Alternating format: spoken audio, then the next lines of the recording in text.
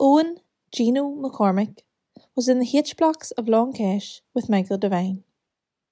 From the Cregan in Derry City, Michael was the last of the hunger strikers to die in 1981. In this Scuhanna Octawahian podcast, we hear about Red Mick, as he was known, his politics, and the circumstances that motivated him to join the armed struggle. Red Mick was sentenced in June 1977. He got 10 years, and I had been sentenced in May 1977. So the first week that I was in the blocks, I was in H4, and then I was moved across into H5. And H5 then became the main blanket block. During that summer recess, as they used to call it, the courts were closed from June to September. Nobody really more arrived on, so they were all, basically everybody was together in H5. And I was in D wing in H5, and Mickey was in A wing in H5. So that meant that in terms of meeting him, although we knew obviously that he had arrived into the block, I knew who he was, I knew who he had been charged. He was charged with Patsy O'Hara, who died on hunger strike as well. And Patsy's brother, Tony, was in the wing with me and had gone through remand with me. So I missed out on Red Mick and the Crumb, but by the time he got to H-Blocks, we both started off in the blanket within a couple of weeks of each other, really within a couple of weeks of arriving for that, as I say, that summer recess. And for the first while, although he was there and although people knew that he was another dairyman, so obviously Atney and Keogh and all of that, but he wasn't going to be bringing me any extra news in. Maybe a year later, you might have swamped him in the canteen looking for news or scale or whatever, but because he was arriving in basically at the same time as us, he was, Red Mick was obviously with the Herbs, he was an ALA man, and so at Mass and Sundays they would have been colluding and congregating among themselves. Tony O'Hara obviously would have been, and then you would have got news coming back second hand, then from Tony or whatever news had come. Patsy, as it happened, had been charged with Red Mick, but beat the charges and got off at that time. It was later that Patsy came back in again to be sentenced in the blocks. Like it was maybe 2 years after that before he was sentenced. So that was my first sort of meeting with Red Mick and knowing of his existence in the blocks, I feel like. So, although I didn't know Red Mick outside of prison, my father's people are from a village called Ardmore, which is 3 miles from Derry, and Red Mick's mother was from Ardmore.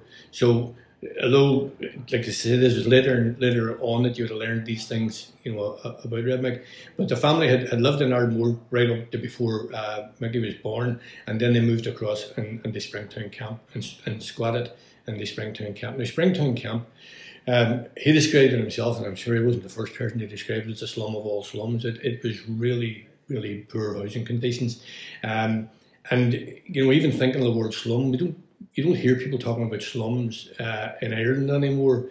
There are still slums obviously around the world, like favelas in Brazil and places like that, or slums in shanty towns and so on. But this was a shanty town. It was about maybe 3 miles from the centre of Derry, the city itself, out at the edge of the town. And it was an area, Springtown, the name gives it away. It was an area prone to flooding and the springs that had been coming up. The huts that they were living in were former American Air Force huts from the Second World War. Now, if the conditions were rough and ready during the Second World War, they were a lot worse by the time it came to the 1960s. And ironically enough, that whole housing problem that existed there was the conditioning and education for Red Mick and for an awful lot of our people of that generation, because it was coming from protests against Springtown camp that you had the Derry Housing Action Committee and the Derry Civil Rights Movement grew up out of that, and then that became obviously part of the National Civil Rights Movement from October onwards of that year. And so, when I was thinking about Red Mick, there's a funny wee irony in there as well in terms of that housing conditions driving somebody on towards it. The wing that Mick was sentenced into also had a guy called Francie Gildernew. Now, Francie would be an uncle of Michelle Gildernew, and the Gildernews were also involved in this housing action, because it was there that one of the Gildernews had squatted into a house that was the catalyst, if you like, for that early civil rights movement, the first marches in Coal Island to Dungannon and so on. And so Francie Gildernew and Red Mick are in the same wing together. And maybe these sort of links didn't mean anything to them at the time, but to me, in my mind, all these things kind of come from somewhere, you know. So, as I say, Mick was growing up in Springtown Camp, really, really poor conditions. There were other dairymen that ended up in jail that also came from Springtown Camp. I think of Paddy O'Carroll as an example from Derry as well. And as I say, that was an education by very living in these sort of housing conditions. By the time of 1968 and the beginning of the civil rights, Mickey was already living in Craigan. They had moved out of Springtown Camp and they were living up in Craigan. And so all that 68, 69, 70, right through up on the Bloody Sunday, you know, you were learning and watching and seeing and being subject to harassment by the RUC and then after that the British Army. And that was all, you know, Mickey's formative years. And, you know, in many ways, it's no wonder he ended up in the blocks at that stage. By the time Mickey came into jail in 1976, he was already married. He had 2 children, Michael and Louise. But they had a very tragic background. Mickey's family had a real tragedy. His father died when he was about 11 of leukemia. His mother died whenever he was in his early teens, you know, 14 or 15. And he was all he had was a sister. As a surviving blood relative. And that's very unusual because all of the other hunger strikers, you know, had huge family circles and people who can carry on the story from generation to generation. But all that Mickey had was to say a son and a daughter, Michael and Louise.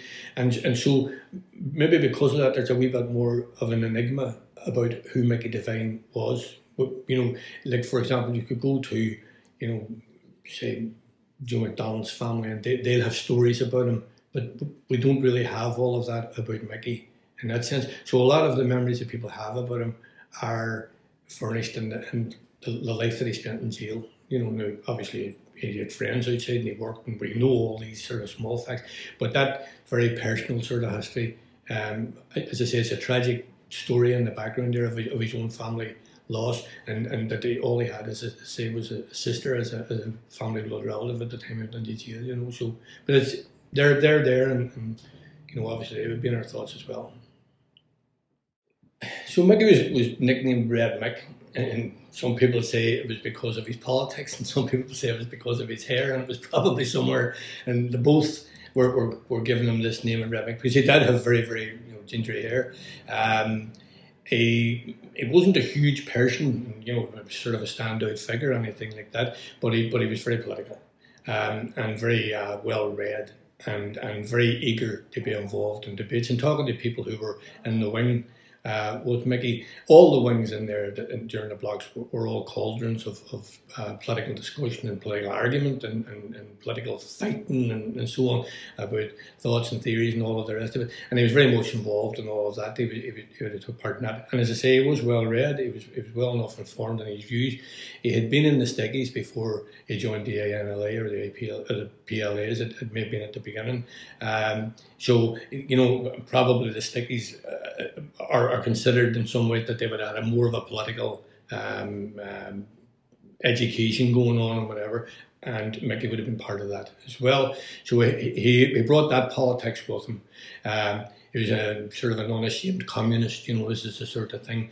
And so all the better for it in the blocks where people were quite prepared to discuss and debate. And, you know, some of the debates went wild. I remember one particular person talking about churches being turned into bingo halls as part of the resolution, the revolution. And, you know, all this sort of thing was going on. But so there was a lightheartedness and there was a serious part of it as well, because we were learning very, very quickly. I don't think whenever the blanket protest began, we knew we weren't criminals. We knew we weren't going to be criminalised. But all of the sort of isms, you know, then of course the Ulsterisation and the normalisation and the criminalisation hadn't really been welded together on our heads at that stage. It was maybe a year later before people started to analyse as to what exactly the Brits were driving at by trying to take away political status. You know, it wasn't just a vendetta to make our time hard. You know, this was part of a big strategy that they had of criminalisation being part of the Ulsterisation and the normalisation.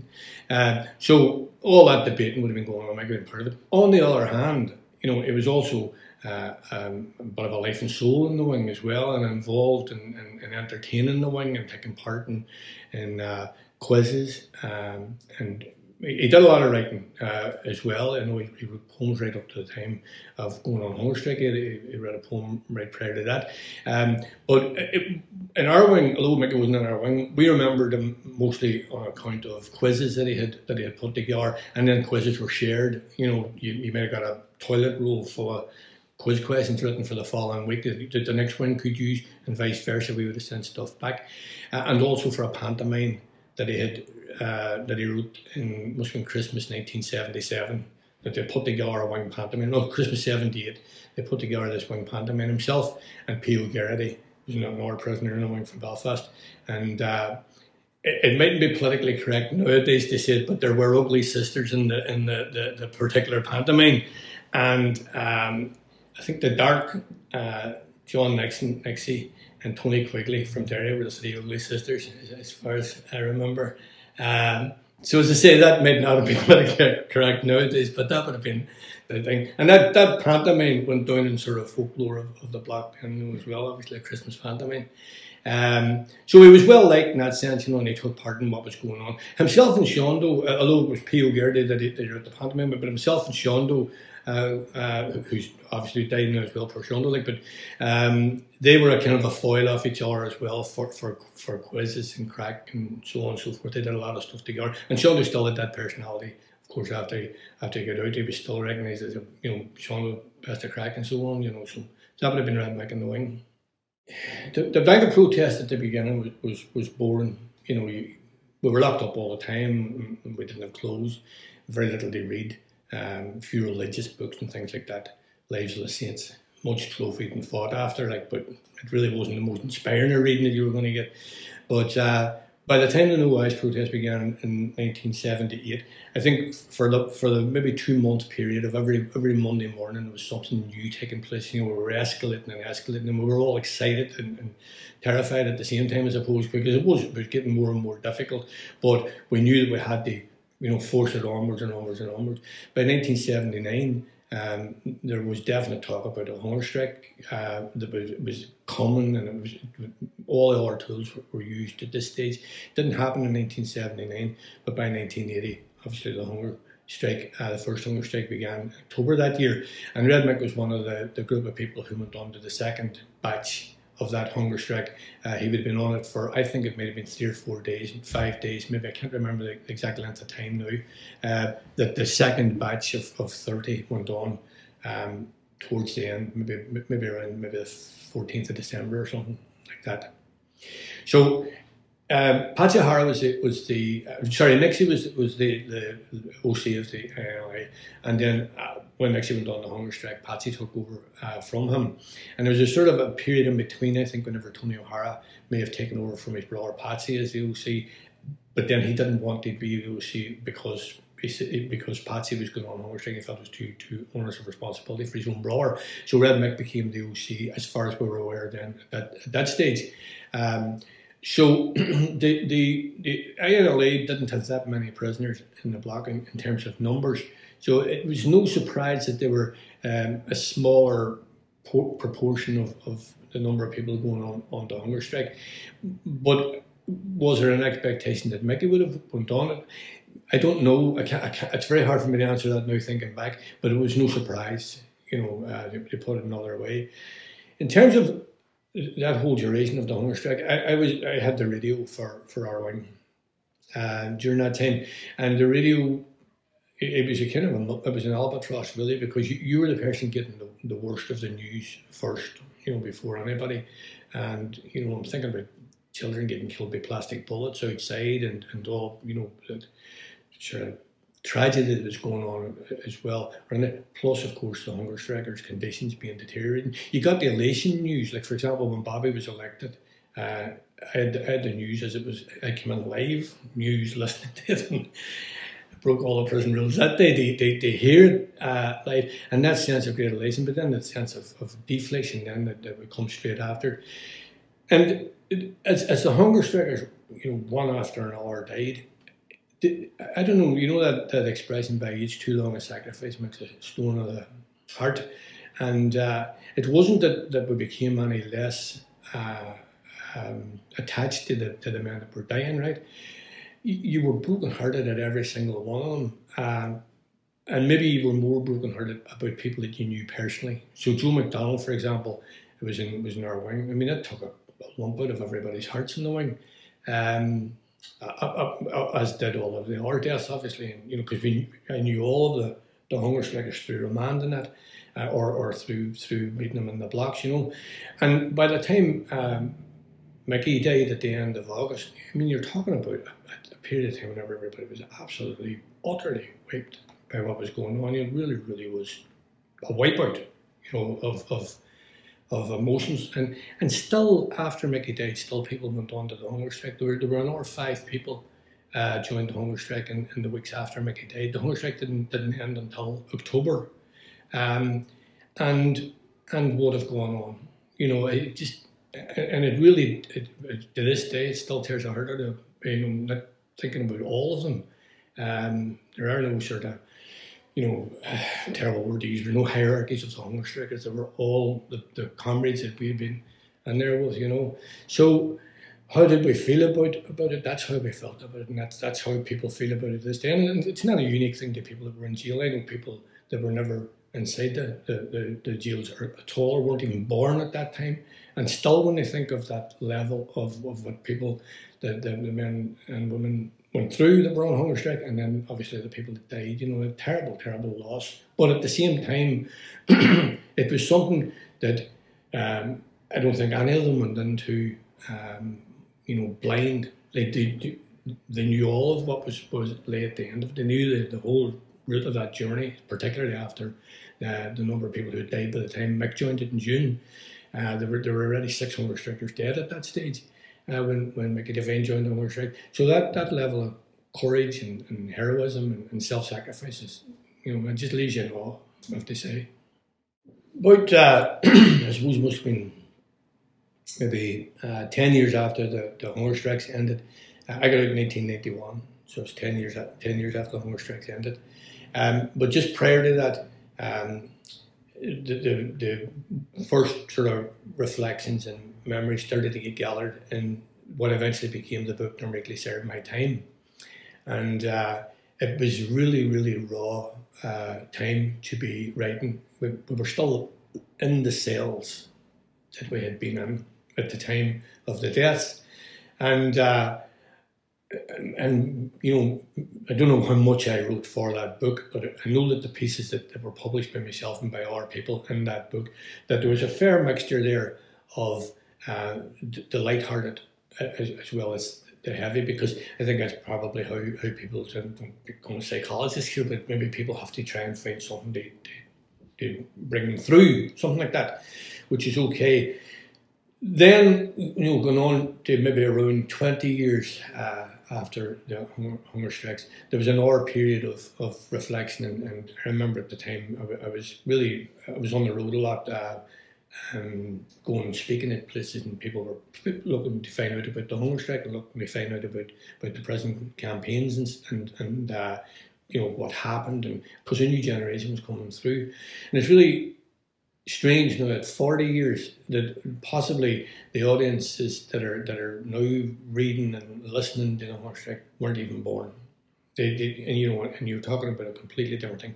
So you need to really, and I say prisoners need to be careful in the sense that there's no way you can trivialize it, in a sense. But I wouldn't like it all to be all the good stories. There was a very serious side to it. And I'm not talking about side of deaths, obviously that was the most serious, but the struggle was a serious thing to be going through at that time in the jails.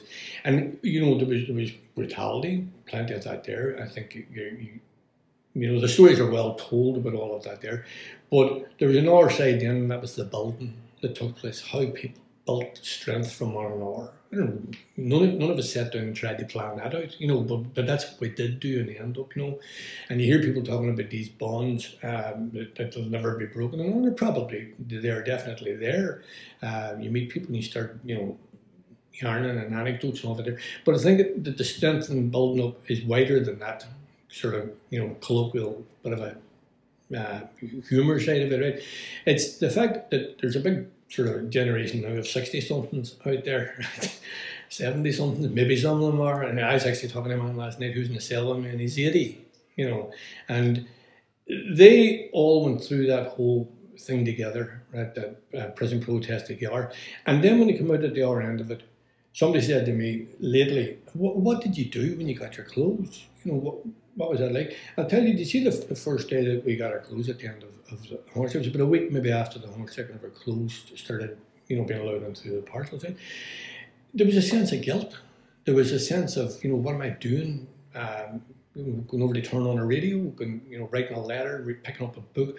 There was, for a short period of time, that sense of survivor guilt. I suppose it would be called, why did I survive and somebody else didn't, type thing. And then the next few years then were about learning from the hunger strikes and building up a community in the jail and, as I say, building up all of this sort of strength and camaraderie, and then bringing it with you to outside. Now, most of my life nowadays is spent in the Irish language, working with between schools and helping. Thankfully, I'm very, very proud of the fact managing to help set up a few schools over the years and carrying on that sort of education side. Our people are involved in electoral politics and being representative politicians and so on. But no matter where you go, it's the experience that you learned inside that is formative. The ability to be able to sit and listen to somebody else's point of view and then trash it is what we did in jail. You courteously say, let's see where you're coming from, but here's where you're going to, that sort of thing. So we learned an awful lot from that. The memory of the hunger strikers, it's not something that's going to go away in a generation or two generations or whatever. I mean, we do remember all of the Irish hunger strikers who died over the years. We do, clearly, but a lot of them were very, they're iconicized. Was maybe the word is, like you think of McSweeney and people like this. There's a sort of a huge imagery around just Terence McSweeney as a hunger striker, whereas the hunger strikers who died in the blocks were people that we grew up with, that we knew, that we slagged, that we sang songs with, that we told lies to, all of that there. And that's a very human thing to be carrying on. But I know that people who have never met them are actually able to identify with that as well, because of, the amount of sort of stuff that is now being published through the like of this and through Nor Make Share My Time and, books like that, and other people's reflections and memories coming out as well around this time. So 40 years, come back in 50 years and you make it the same story. You make it, some of the stories a wee bit more rehearsed, because they live, but it's unlikely at this stage that you're going to get very much new memories, that people now have. By this stage, they've had a good chance to think back and remember the people that they knew and the people that died in the cell next door to them, so that'll be with them.